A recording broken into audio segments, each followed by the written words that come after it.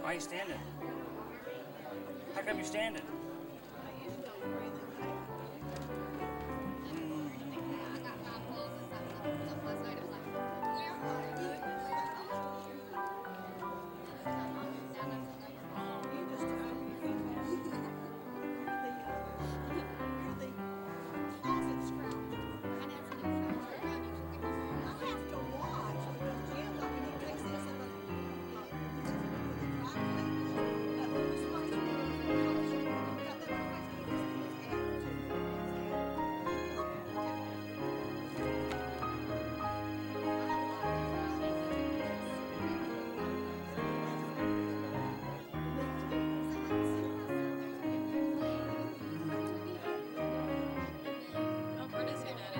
Good.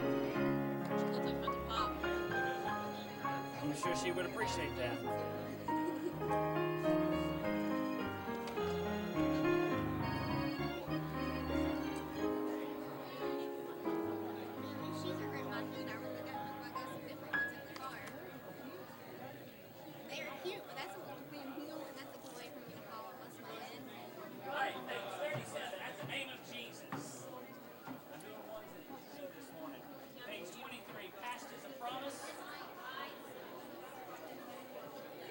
And I'll let you know the last one. I'm changing the last one. I'll let you know the last one. 37 and 23 to begin with. 37 and 23.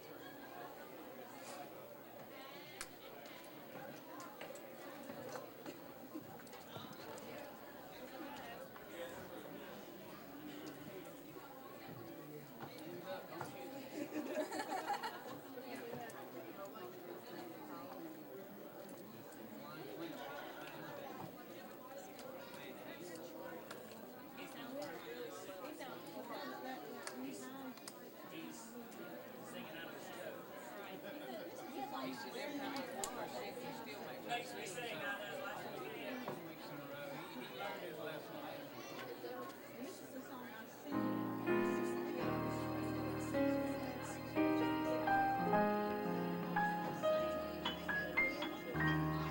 All right, folks, here we go. Let's pray. Let's pray. Lord, bless the choir today. Speak through us, use us now. We sure need your presence. In Christ's name. Amen. Let's sing this.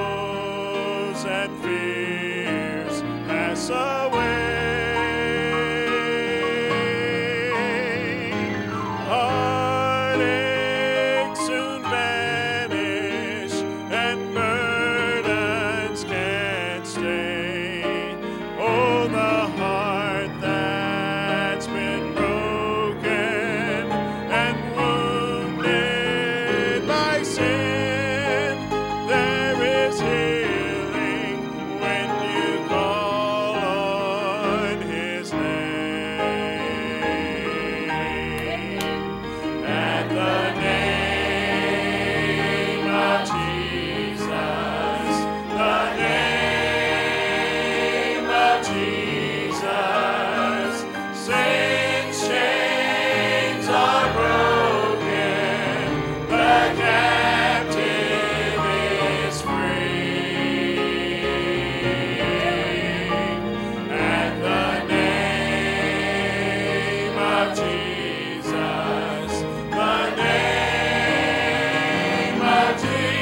Jesus, hell trembles, and Satan must flee.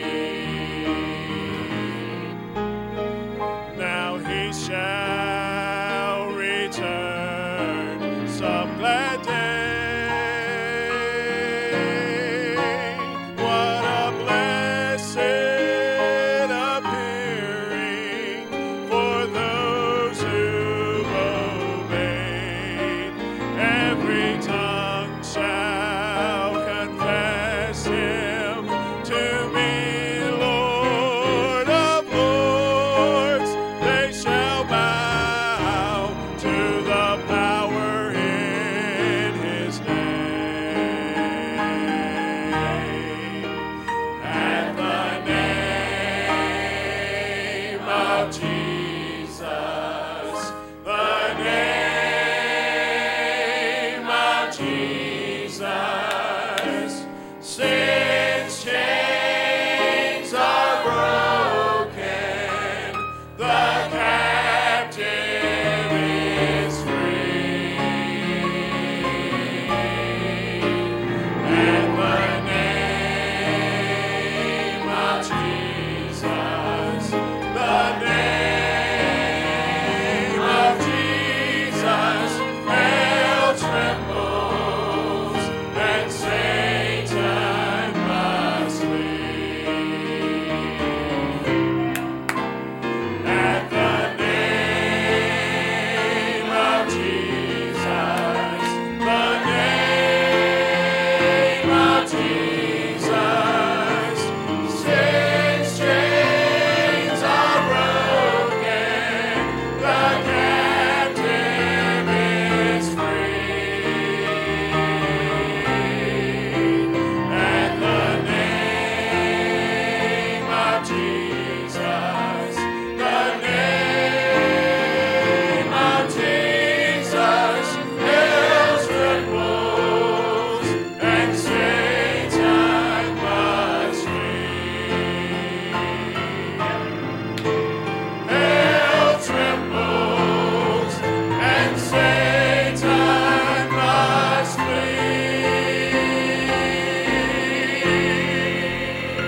Amen. No other name given among men. Grab your hymn book, stand to your feet.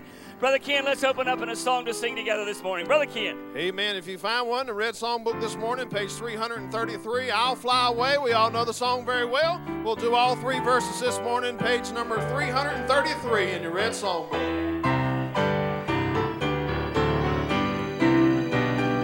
Some glad morning when this life is o'er, I'll fly away to a home on God's celestial shore. I'll fly away. Well, I'll fly away, oh glory. I'll fly away. When I die, hallelujah, by and by, I'll fly away. When the shadows of this life have grown, I'll fly away. Like a bird from prison bars has flown, I'll fly away. Oh, I'll fly away, oh glory. I'll fly away. When I die, hallelujah, by and by, I'll fly away. Just a few more weary days and then I'll fly away to a land where joy shall never end. I'll fly away. Oh, I'll fly away, oh glory. I'll fly away. When I die, hallelujah, by and by, I'll fly away. Well, if you're looking forward to that, say amen this morning. Boy, we're glad to see you. Thank you for coming out on this Sunday morning give you a couple of quick prayer requests now. First of all, as we put out last night, please pray for Brother Doug Clark. Took a fail infection, has set up, so he's in Martinsville Hospital. Pray for Brother Doug. And then also pray for Brother Delmas Rohr. Sister Annette called this morning. He was back in the ER overnight with heart conditions, struggling there with potassium, other things. So pray for him. Let's remember our services today. If we're here, we need the Lord here. Amen? Shane, you open us up in prayer. Let's go to the throne room. Brother Shane, pray for us, buddy.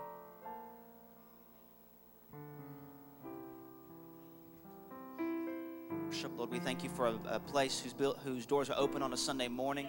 Lord, we thank you for the weather that you've sent our way. Lord, we know that you do all things well. Lord, we thank you for the people that are gathered here. And Lord, we thank you for the word that will be preached to us today. Father, we do pray for the singing here. Lord, we pray that you would turn our hearts and our minds towards you, that you would help us to worship you in spirit and in truth. Father, we pray for the practice that will be going on today. May you help us, Lord, to do things to the best of our ability. But Father, most importantly today, we pray for the preaching of the word. Lord, that is the means that you've chosen to bring your people to yourself. And Father, we do pray that today the word of God would go forth in power and authority. Lord, we pray that you would give us ears to hear, that we would hear this word and that it would impact our hearts. Father, we also pray that if someone here has not bowed that knee to Jesus Christ, then Father, we pray that today would be their day of their salvation. Father, we love you and we can never thank you enough. And it's through your Son we pray. Amen. Amen. You can be seated. Pray for the choir this morning. I love this kind of song, and I love to hear Scott sing it. You listen now as the choir sings, Past is a Promise.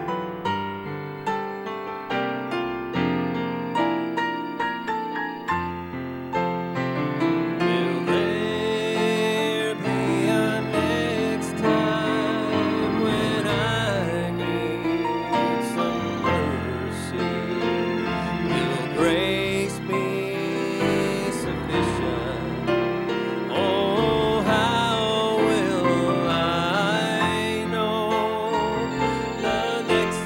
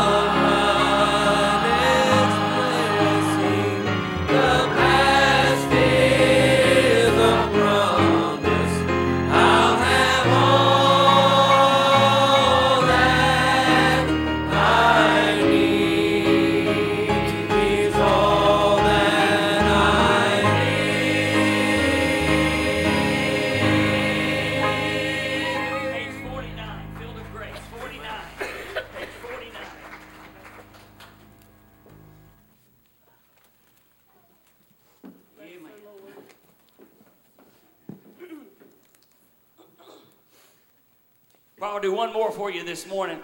And if you think back to all the times that God rescued you and took you away to that field of grace, you'll be reminded that for His children, He is always an ever-present help in a time of need. Amen? Never one time's abandoned us or forsaken us. You listen as Kyla song Lydia sings, Field of Grace.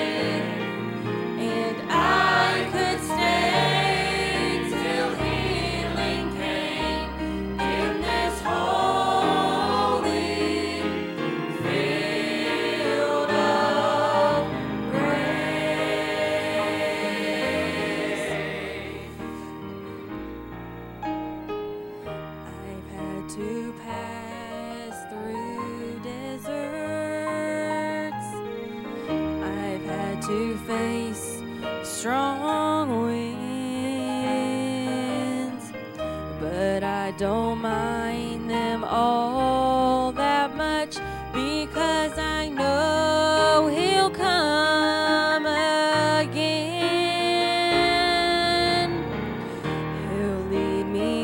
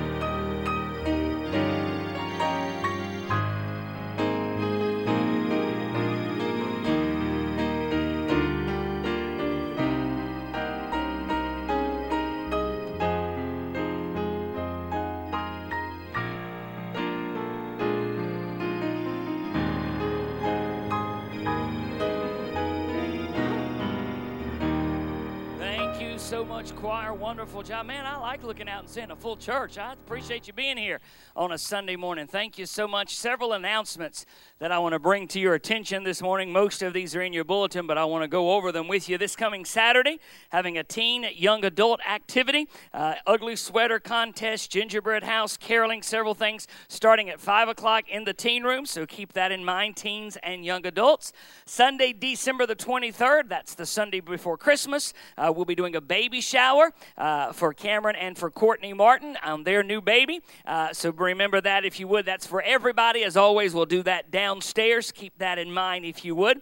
And then, of course, after church today, need all of our folks to please stay. All those who are participating in the drama, you're welcome to stay for lunch. We have lunch prepared. If you choose to go out, we will be kicking off at 1:30, and we'll be practicing through the evening. I got two announcements related to our upcoming Christmas drama. Brother Darrell is still looking for some folks to help with a parking lot. Speaking of parking lot, can we say amen? Amen. Amen. I think that, yeah, that's right. I love what Connie said to me this morning. She said, "Preacher, I'm just like that. When I drove up and saw the parking lot, I was like the firefly. I was delighted." So, I am as well. Thank you so much for your contributions to that. We got they're not done with it. Lots more to do, but certainly we're glad to be able to expand our parking lot. In addition, I put out a message yesterday, and I want to clarify it. Some folks had some questions. We have lots of youngsters in our Christmas production this year, as we do every year. When they're not on stage, we need some eyes and some supervision. Sister Bethany Craig has graciously agreed to help facilitate that, but of course she can only be in one place at a time. So if we have any ladies who can help during practice today and or next Sunday and or during any night of the Christmas production, please see Miss Renee. I've also got one nursery worker already. If you want to help out in that capacity, you can do that as well. Again, see Miss Renee for that as soon as possible. Yes, that's what I said, honey. See, she's giving me the Queen's wave. All right, let me chat to the Awana folks and the drama folks for just a second. Our final Awana for this year is scheduled for December the 19th. That's Wednesday night, of course. However, if you have looked at the long-range forecast, you know that next weekend they're calling, of course, it's a week out, but they're calling for a pretty significant snow event here locally next weekend, Friday night, Saturday night, Sunday. If that, all the school teachers are like, yeah. If that happens, next Sunday night is supposed to be our final dress rehearsal. You know how important that is. We will have to postpone our final dress rehearsal till Wednesday, December the 19th, which means we won't be able to do Awana that night. So here's what I'm going to ask the Awana teachers to do this week.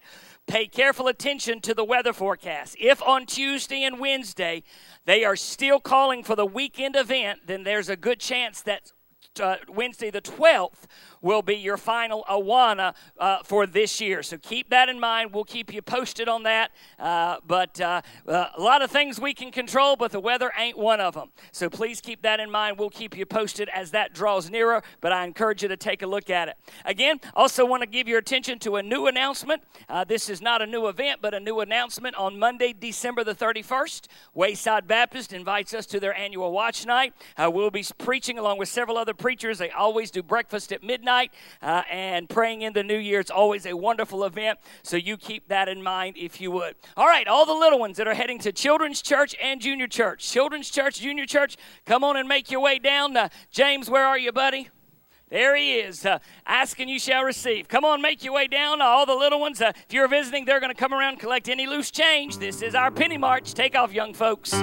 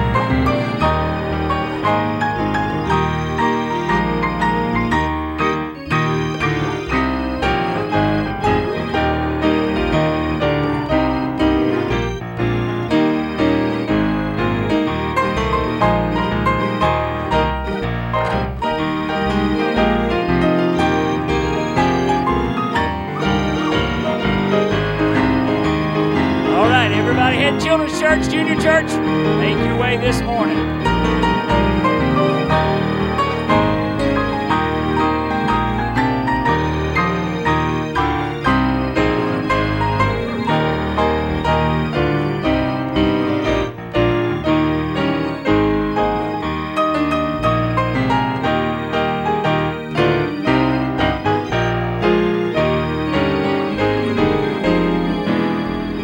Okay, Awana folks, forget everything I just said because I had the dates all wrong.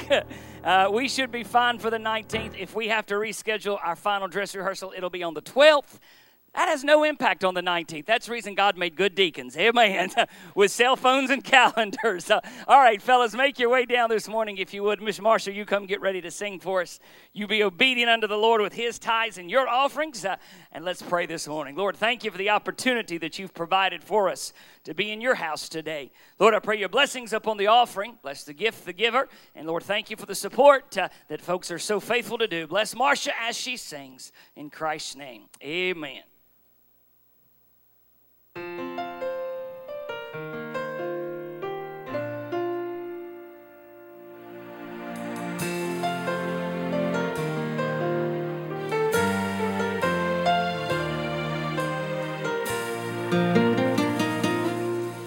The mountain looks so high from the valley, and it feels like I've been here for so long. There are days it seems I've been forgotten, but you give the strength to press on.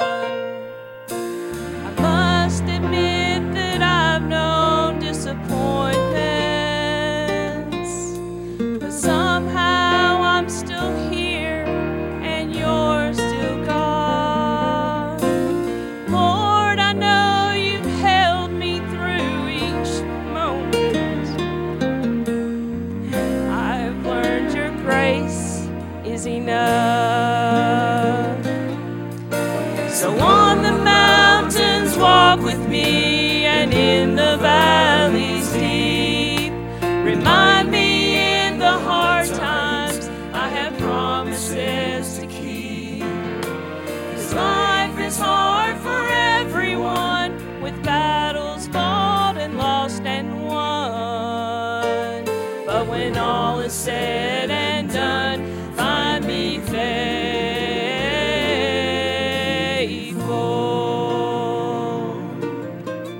Miracles don't show up without heartbreak.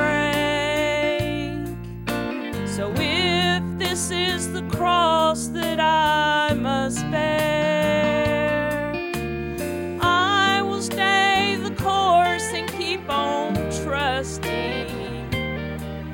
'Cause you have proven you won't leave me there. So on the mountains walk with me, and in the valleys deep, remind me in the hard times I have promises to keep. 'Cause life is hard for everyone, with battles fought and lost and won. But when all is said and done, find me faithful.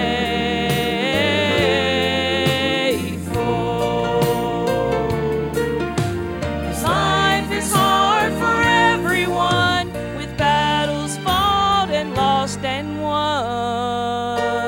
But when all is said and done, find me faithful.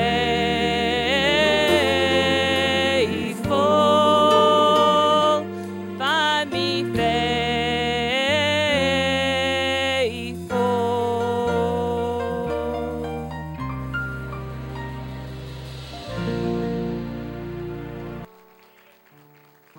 Amen. Let's stand together one more time for a fellowship song. In your blue song book, page 424, we'll get some of that Christmas music going this morning. Oh, come all you faithful. Page number 424, we'll sing the first verse and chorus, Fellowship a While. Page 424.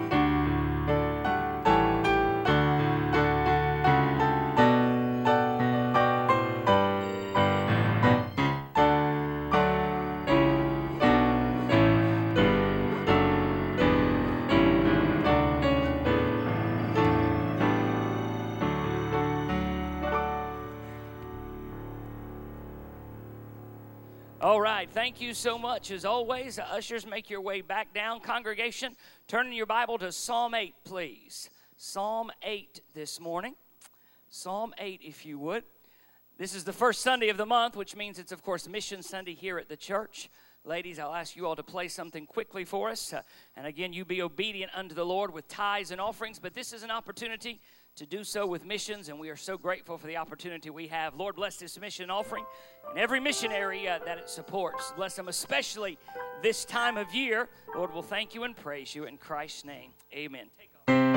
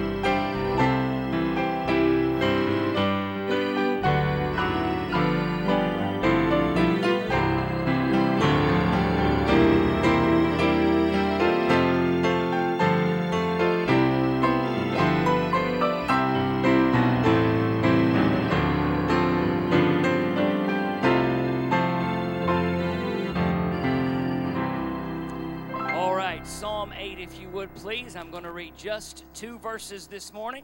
Psalm 8, verse number 1 and 2. If you have found your place, say amen.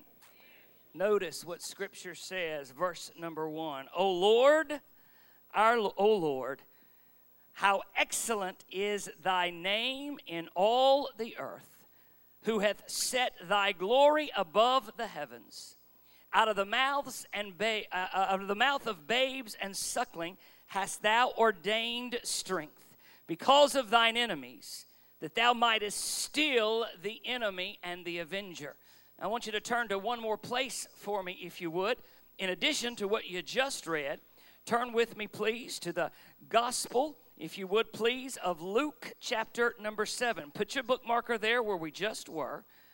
Put your bookmarker there and turn to Luke chapter number 7. We're going to read verses 11 through 17. Luke chapter 7, verse 11 through 17. Keep that phrase in mind that we just read. O Lord, how excellent is thy name in all the earth. Now in verse number 11 of Luke 7, came to pass the day after that he there is Christ, went into a city called Nain.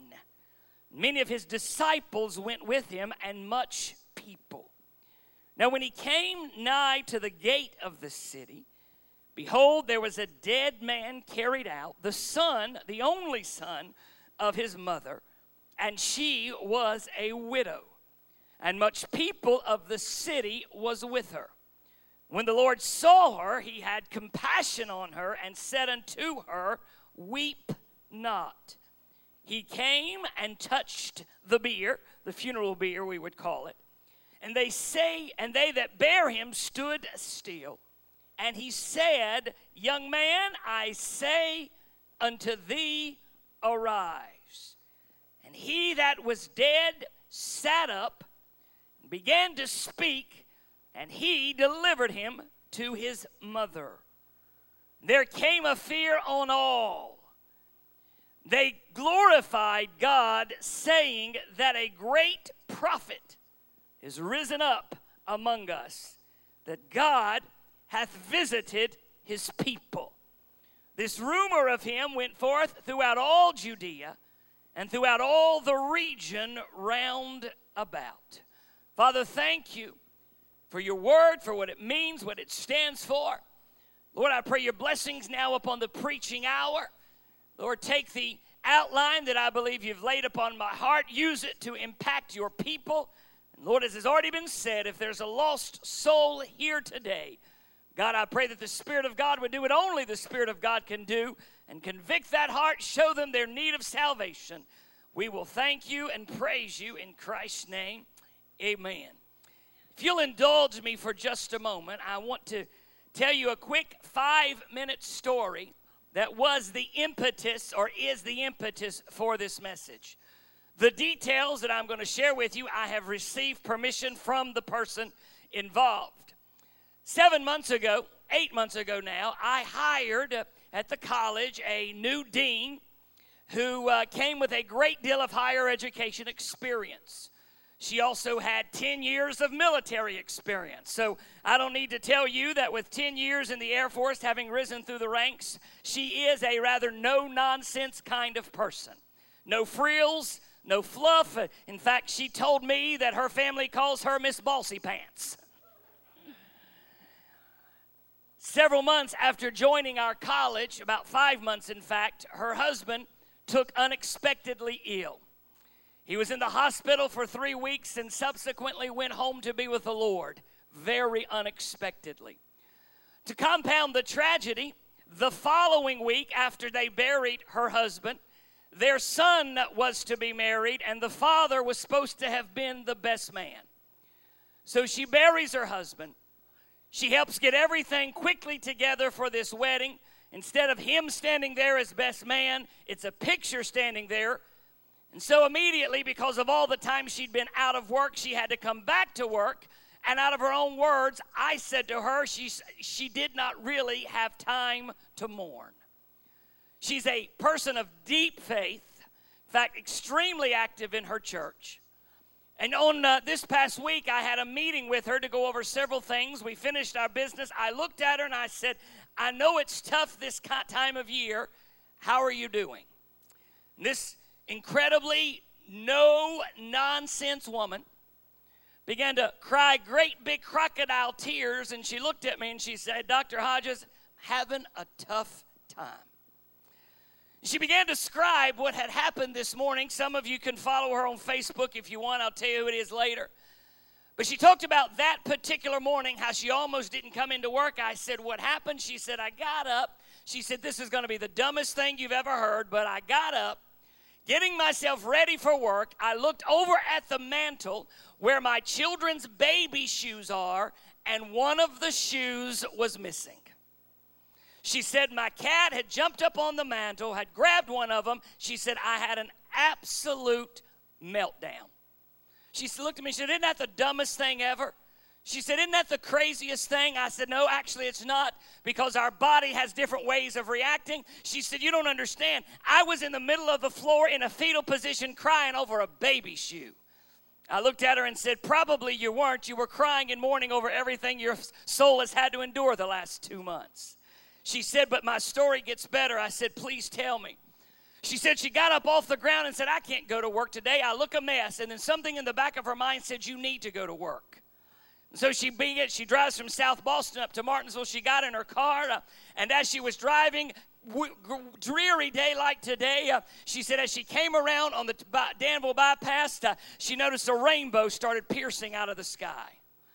She said she pulled over onto the side of the road and began to pray and said, God, I don't know if you meant this for me, but that rainbow reminds me that even when I am weakest, you are never going to forsake me. You're never going to turn your back on me. You're never going to walk away from me. I don't understand everything that's happening, but I'm taking comfort in the one who does. She told me that story, and I asked her permission to share it, and I immediately went to this passage, the story of the widow of Nain's son's death. If this was a story of only of that widow's son's funeral, how tragic it would be. But what is the real impetus of the story is the fact that Jesus shows up at a funeral, turns despair into delight. Jesus shows up in a time of desperation, and what is sorrow becomes shouting ground. What is a time for heartache becomes time for hearty celebration. Can I say to you this morning, church, wherever you face, whatever circumstance you're going through, whatever trial or tribulation you may face, may I remind you that the God you serve is greater than your trial. So with the help of the Lord this morning, I want to give you a message that I'm entitling From Despair to Delight. From Despair to Delight. I began this morning by sharing with you a couple of verses from Psalm 8. The psalmist writes, O Lord, our Lord, how excellent is thy name in all the earth. I want to ask you a question this morning that I will answer myself, and you may be surprised by the answer. Well, I know that God is always good, and while I know that his name is always worthy to be praised, are there times, situations, and circumstances in your life where sometimes you just don't feel like praising? You don't have to nod your head or say amen. I'll do it for you. Because if you're not acknowledging that, you're probably not being truthful. Why? Because God never promised us that the Christian life would be an easy one. He never promised us that there wouldn't be trials, there wouldn't be tribulations, there wouldn't be difficulties. He never said that the Christian life would be easy. All he said is that you won't have to do it by yourself. So I want us to look at 3 things quickly this morning about this little story. Number 1, notice, if you would please, the message. The message. Verse number 11 says, it came to pass the day after that he went into a city called Nain. Many of his disciples went with him, and notice the next clause, and much people. Let me start this morning by telling you that there is a lot we don't know about Nain. Nain is not like Capernaum. It's not like Jerusalem or Bethlehem, where there's lots of information or biblical scholars or archaeologists have discovered much. Nain remains somewhat of a mystery. Here's what we do know. That it's located in the northern province of Galilee. It is believed to be a 6-mile journey, about a day's journey from Nazareth. And we do know that it was a little city, and the word Nain translated literally means beauty or beautiful. In all likelihood, scholars think that this was a quaint little village on the seashore of Galilee. But would you listen to me? In this mother's heart, this was not a day of beauty. In this mother's heart, this was not a day of celebration. In this mother's heart, this was not a day to be praised. This was a day where this beautiful little community, where this beautiful little serene town had been invaded by death. Let me pause just a moment and say to every one of us, there is no point, no time, or no juncture in your life where you are immune from sorrow. What do you mean, Pastor Greg? What I'm saying to you this morning is you might be walking through an easy path right now, but hold on, your time is coming. You might not have tribulation and trials right now, but hold on, your time is coming. I want everybody in the building to understand that though you may not have circumstantial problems, difficulties, or trials now, it is soon going to darken your horizon. Man is but a few days old and full of trouble. Everybody in the room is going to face trials, sometimes even tragedies.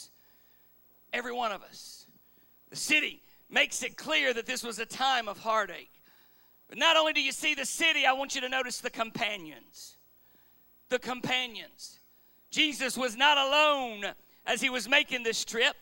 Scripture says that he was accompanied, number one, by his disciples, the apostles, the chosen, as well as many people, it says in verse number 11. If you were to read the first part of the chapter, you would find that Jesus has already done a miracle in Capernaum. And there are many who believe that Jesus was likely followed by those believers to the little city of Nain in hopes that they would see him work more miracles. Some, no doubt, looked upon him as nothing other than a miracle worker, while others looked upon him as perhaps something greater. I want to pause just a moment, church. Because I said a moment ago that all of us are none of us are immune from tragedy. In fact, to be candid with you, I get amazed at all of the things that Christians have to endure. Just when I think I've heard the worst, somebody tells me something else that they're struggling with, some other circumstance they're going through, something else that a family member is enduring. And I am reminded that every single believer faces mountains. But look at me. Every single believer also has a testimony of God's deliverance. Whether it's physical, whether it's emotional, whether it's financial, if you're saved, you've got a spiritual testimony. Every single believer, you can look back upon the history of your life and you can see where God intervened, where God did the miraculous, where God spoke peace, where God did something that the doctor couldn't do, where God did something that the friend couldn't do, where God did something that the spouse couldn't do. You look back over the history of your life and you have to stand back and say, God has been good to me. What a testimony it would be if we as God's children came to God's house every week with the expectation that God's going to do it again. What an incredible testimony it would be if every time we walked in the door, we did so with the expectation that God's going to save somebody, that God's going to touch somebody, that God's going to deliver somebody, that somebody's going to get help, that a family's going to be restored, that a prodigal's going to be brought back. Because may I say to you that the God we served has not changed in 2,000 years. In fact, he says, I am the Lord thy God, I change not. Number one this morning, we said, number one, the message. Number two, the mood. The mood. Notice verse 12, please. Now when he, the he there is Christ, came nigh to the gate of the city, behold, there was a dead man. Often when we talk about this story, this is referred to as the widow of Nain's son, and I have to tell you, virtually every picture that I've ever seen painted, most of the songs that are written about this, paint this as a young boy, but my Bible says he's a dead man. A dead man. There was a dead man carried out, the only son of his mother, and she was a widow. Much people of the city were with her. If in fact scholars were correct that the city of Nain was a strikingly beautiful city, I must admit to you that I think as Jesus and his followers, whether they be the disciples or the people, made their way to the city, that this quaint beauty of this little village is overshadowed by the dark pain of death and misery. Why, Pastor? Because you understand, folks, for this mother, this was a time of severe, deadly consequences. I want you to get this. You need to understand this, that this woman is not just a mother who's grieving. She's now a widow. She now has no husband. Scripture says that this was her only son. We don't know if others died prior, or if this is the only one she had, but now she's husbandless, and now she's childless. In our society today, we have many catch and balances in place that will help those who are in the greatest need. But listen to me carefully. Nothing like that was in place in Jewish society. Oftentimes, a widow who is left childless has no one to take care of her, and she's left to a life of beggary. So it wasn't just that this woman's child was being buried. It wasn't just that she'd buried her husband. This is a situation of deadly, dire consequences. While Nain may have been beautiful, this woman was grieving. I'll pause just a moment and say something that I know everybody in the building knows, but I want to repeat it. Death is a visitor that, absent the rapture, will come for us all. Absent the rapture, death is a visitor that will come for everybody. What are you saying, Pastor?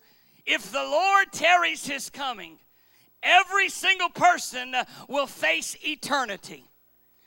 That is the reason, church. I know you know it. You know everybody's going to die. But may I say to you this morning that what you determine regarding eternity is the greatest decision you will ever make. That's the reason that every single Sunday, I always ask if there's anyone here who is not sure of their salvation, because there is no greater question that you can be asked if, when you die, do you know where you're going? This woman is facing the death of her child. She's already buried her husband. She's already realized that her life is about to be destroyed because of her circumstance. Notice, not only do you see that there was death in the air, there was also despair in the air. Would you amen me this morning that this woman needed a miracle? This woman, left to her own desire, had no hope. There was no help for her. There was nothing that could be done to improve her circumstance. Women, by all accounts, were not typically allowed to work public jobs. It was a different time and a different world. This woman is desperate. Hear what I'm about to say. Our God specializes in those kind of cases. Fast forward 2,000 years, and many of us still find ourselves in desperate situations. We find ourselves without a job. We find ourselves in medical conditions. We find ourselves in financial conditions. We find ourselves in work conditions. We find ourselves in home conditions where we do not understand, where we cannot make sense of it. Things just don't seem to be working out. May I say to you that when the doctor doesn't have an answer, when the preacher doesn't have an answer, when the deacon doesn't have an answer, when the friend doesn't have an answer, when the spouse doesn't have an answer, I know a man who can.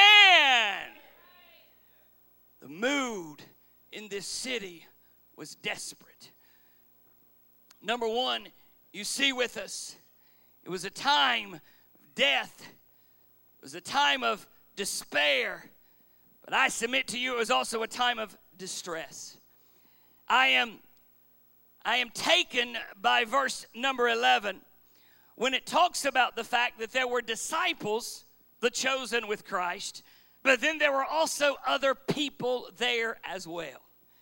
You see, it wasn't just Jesus and his 12. There were others who had followed Christ there to the city of Nain. The popularity of Christ at this time was beginning to rise, especially in the northern province of Galilee. Many looked at him as just a miracle worker. They saw him, if you'll allow this phrase, as a magician. someone who could deliver bread from heaven, someone who could instantly and miraculously, almost like we would think as a showman, do something incredible. Listen to what I'm about to say, and I submit to you that many of the people were following him for the wrong reason. They didn't look at him as the Son of God. They didn't understand him as the Messiah. What they saw was a miracle showman, and they wanted more. But I also believe, listen now, that there were probably those there in Nain who were there to comfort this grieving wife and mother. I cannot help but think if many of the folks that walked the city street that day were there because they loved this mama, who, by the way, we don't know her name.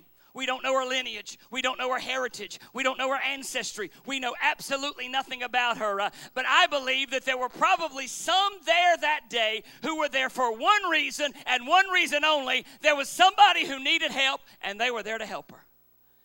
Can I pause a moment and say, what a testimony for a church. What a testimony for a church.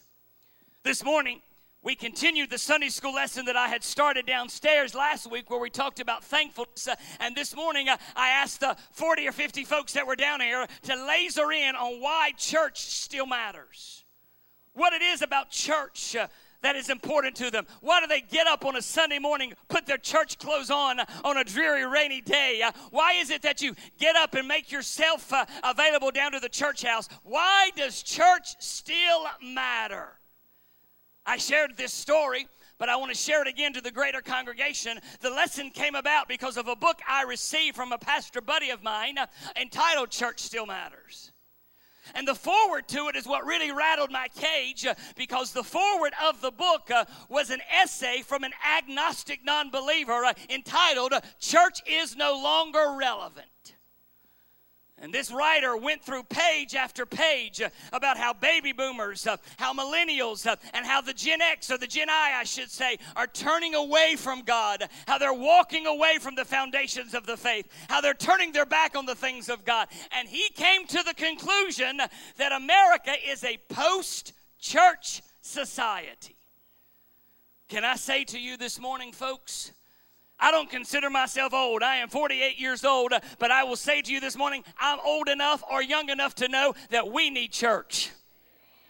I'm old enough or young enough to know that whether you're 8 years old, 18 years old, or 88 years old, you still need worship in the house of God. You need to find your place in the house of worship. Church is not for God's benefit. It is for our benefit. I listened to reason after reason after reason this morning as to what they came up with, and here's the bottom line. Church still matters today. You cannot replace it. Interestingly, our enemy has tried for thousands of years to destroy the church. He tried to destroy it before Jesus was born. He tried to destroy it at Calvary. He has tried to defeat it ever since it was birthed on the day of Pentecost. But would you look at me? That old ship of Zion, honey, she's still afloating. She's still afloating. The mood in this city was one of despair. Number 2 this morning, the message was clear. But finally, number 3, the miracle. The miracle. Go back with me if your text, if you would, to verse number 13. Notice what Scripture says. And when the Lord saw her, he had compassion on her. When the Lord saw her, he had compassion on her. I love this simple statement, what I'm about to say. This may seem unusual to us, but this is a very common scene in Scripture. What do you mean, Brother Greg? Look at me. Jesus always had compassion for those in need. I want to say that again to those independent fundamental Baptists in there who have compassion on nobody. Jesus always had compassion for those in need. This is not an exception. He never, listen, when Jesus come upon those in need, he never had words of anger or frustration. He reserved those for the spiritual holier than thous. Amen. You go read the red letter words of your Bible. And you will find that the sweet things that Jesus said were to those who were in need, and oftentimes they were sinners to the core. And the words of chastisement that he had were those who thought their spirituality made them better than somebody else. He looked at this woman and he said two words which on their surface make no sense. Weep not. For a mother who was having to bury her child, telling her not to cry may seem cruel. I've stood in this pulpit and shared with you that the things that I have heard from that very small group of people who have to endure the unimaginable. Many of us prepare ourselves to bury our parents. We prepare ourselves to even have to bury our siblings. But very few of us ever prepare ourselves to have to bury our children. I've shared the story with you that my great-grandmother died on her 105th birthday, had 8 children, and buried 6 of them. Because of her long life, she had to stand by the graveside of 6 of her 8 children. She looked at me one day. She was an older woman when she got saved. She was well into her 70s. She looked at me one day and she said, I have gone through many things in my life, but I never get over having to bury my children. So I submit to you, it may seem rather strange that Jesus would look at a mother with this kind of grief and say, don't cry, weep not. How could that be possible? How could he say something that on his surface sounds so cruel? The answer is simple. What she doesn't know is he's about to do the miraculous. What she doesn't know is that death has no victory over the King of Kings. What she doesn't know is that what destroys us can become our deliverance. Why? When Jesus shows up, death has to flee. Notice, not only his pity, but his power. Verse 14, the concluding verse part there says, he came and touched the bier, the funeral pyre, if you would. And they that bare him stood still. I think you understand that this is not a coffin or a casket, but rather is a wooden structure made of sticks, cloth on the top. The dead, the deceased, in this case the child, would be laid across it, or the young man would be laid across it. There would be pallbearers that would be summoned, if you will, to carry them out of the city. And as Jesus made his way up, he touched the funeral bier, and everyone stopped. I'm always reminded, anytime I think about this, of the elderly lady who had been a old maid all of her life. She'd never married, and she told the pastor that she had her wedding, or rather her funeral plans all laid out. And sure enough, when she breathed her last breath, the funeral plans were opened, and she named 9 ladies that she wanted to be her pallbearers. 9 ladies. At the bottom, she had a note for the pastor and said, dear preacher, when folks want to know why I have picked these ladies, let them know that if I couldn't get a man to take me out when I was living, they're not going to take me out when I'm dead. Amen. As Jesus makes his way up to the funeral procession, hear me now.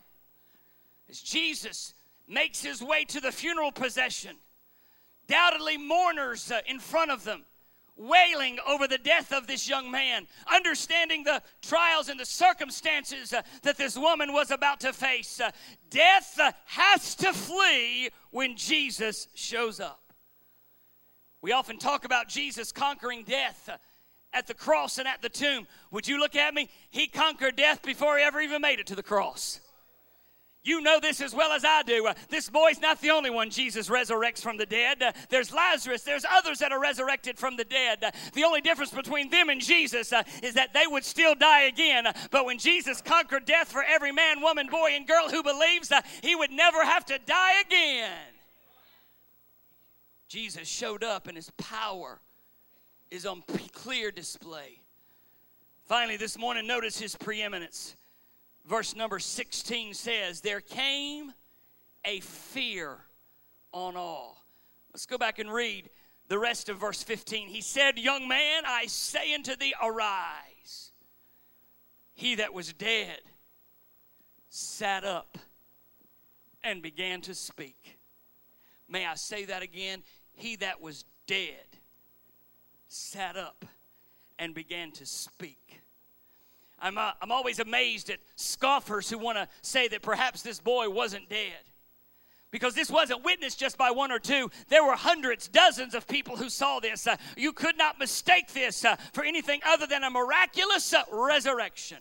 And let me let you in on something. Read the verse. Jesus never even touched the boy. Jesus touched the funeral bier on which the boy was residing. Jesus never touched Lazarus, but he got up anyway. How? How does Jesus have that power? This is Gregology. I think it has something to do with his spoken word. You see, there was, and there always will be power in the spoken word of Jesus. So when he says, I say unto thee, arise, he that was dead sat up and began to speak. And he, Jesus, delivered him to his mother. There came a fear upon all. Let me pause a moment and say, the fear of the Lord is the beginning of wisdom. One of the reasons I try to stay in the straight and narrow, I'm not perfect by any means, fail every day, but I try to stay on the straight and narrow because I'm scared to death of what God will do to me if I don't. This may not fit your theology, but I've been whooped at the spiritual woodshed enough times to know I don't like it. And I try to live a decent life. Again, I'm not perfect because I get dog scared of what he's going to do to get my attention. So in this moment, a holy, righteous fear fell upon them. And I love this last clause. And they glorified God, saying, a great prophet is risen up among us. God hath visited his people.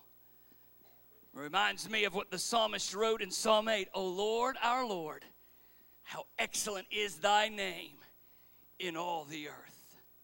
At the moment of resurrection, when that dead boy sat up, got off the funeral pier, and began to speak to his mother, at that moment, this man that Jesus has raised from the dead is so apparent to everybody that they say one thing. The only explanation is God did this. So I want to ask you a question this morning. You can close your Bibles. Let me ask you a very simple question. If God was going to, would you amen me that our God has foreknowledge? He knows everything. He's omniscient, omnipresent. He knows all. He sees all. Here's my question. Why, if Jesus was going to resurrect this boy from the dead, why did he have to die? Why did Mama have to go through this? Why did she have to grieve herself? We have no idea how long this boy had been dead, but because this is a funeral, understand that Jewish funerals did not happen very quickly after burial. There are some cultures where the dead must be buried within 24 hours. That was not the case in Jewish tradition. In most cases, the dead would be kept days, not always, but days before they were buried. Reason why the body would be anointed with spices. Why did this boy have to die? Can I give you Gregology? Because those around needed to see that death ain't no big deal for the King of Kings. We needed to be reminded, as my dean told me this week, that even in the worst circumstance, God has not abandoned us. Even in our darkest hour, if we look around, there's a rainbow somewhere to remind us that God has never walked away. I want you to stand to your feet this morning. Brother Ken, come get us a song to sing.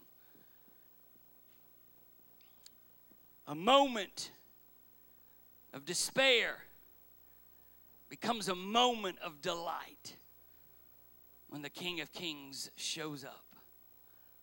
So I'll ask you two questions this morning with your heads bowed and your eyes closed. The first one is a very simple one. Pastor Greg, I know I'm saved. Don't raise your hand yet. But either me or someone I love dearly is facing a circumstance that only God can fix. Pray for us. Now I'm seeing a whole bunch of hands go up. A whole bunch of them. you can put them down. Let me say to you right now, before I ask another question, before Brother Ken sings the first note of this song, I want to implore you to step out right now. Come to this old altar. I know folks are moving. It may get crowded. We'll make room. Make your way to this altar right now.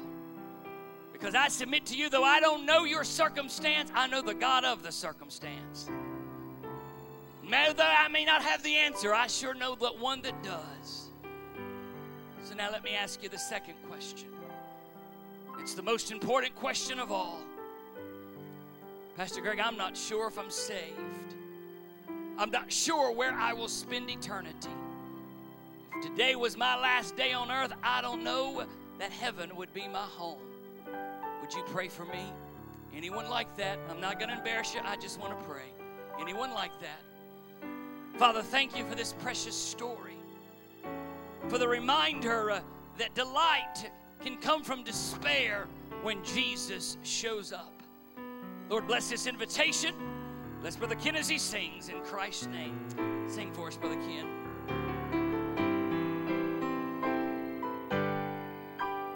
I need thee every hour, most gracious Lord. No tender voice like thine can peace afford. I need thee, oh, I need thee. Every hour I need thee. Oh, bless me now, my Savior. I come to thee. I need thee every hour. Stay thou nearby. Temptations lose their power when thou. Would you sing the chorus with us? I need thee, oh, I need thee. I need thee, oh, I need thee. Every hour I need thee. Oh, bless me now, my Savior. I come here, guys, if you would, face that direction. This is Brother and Sister French.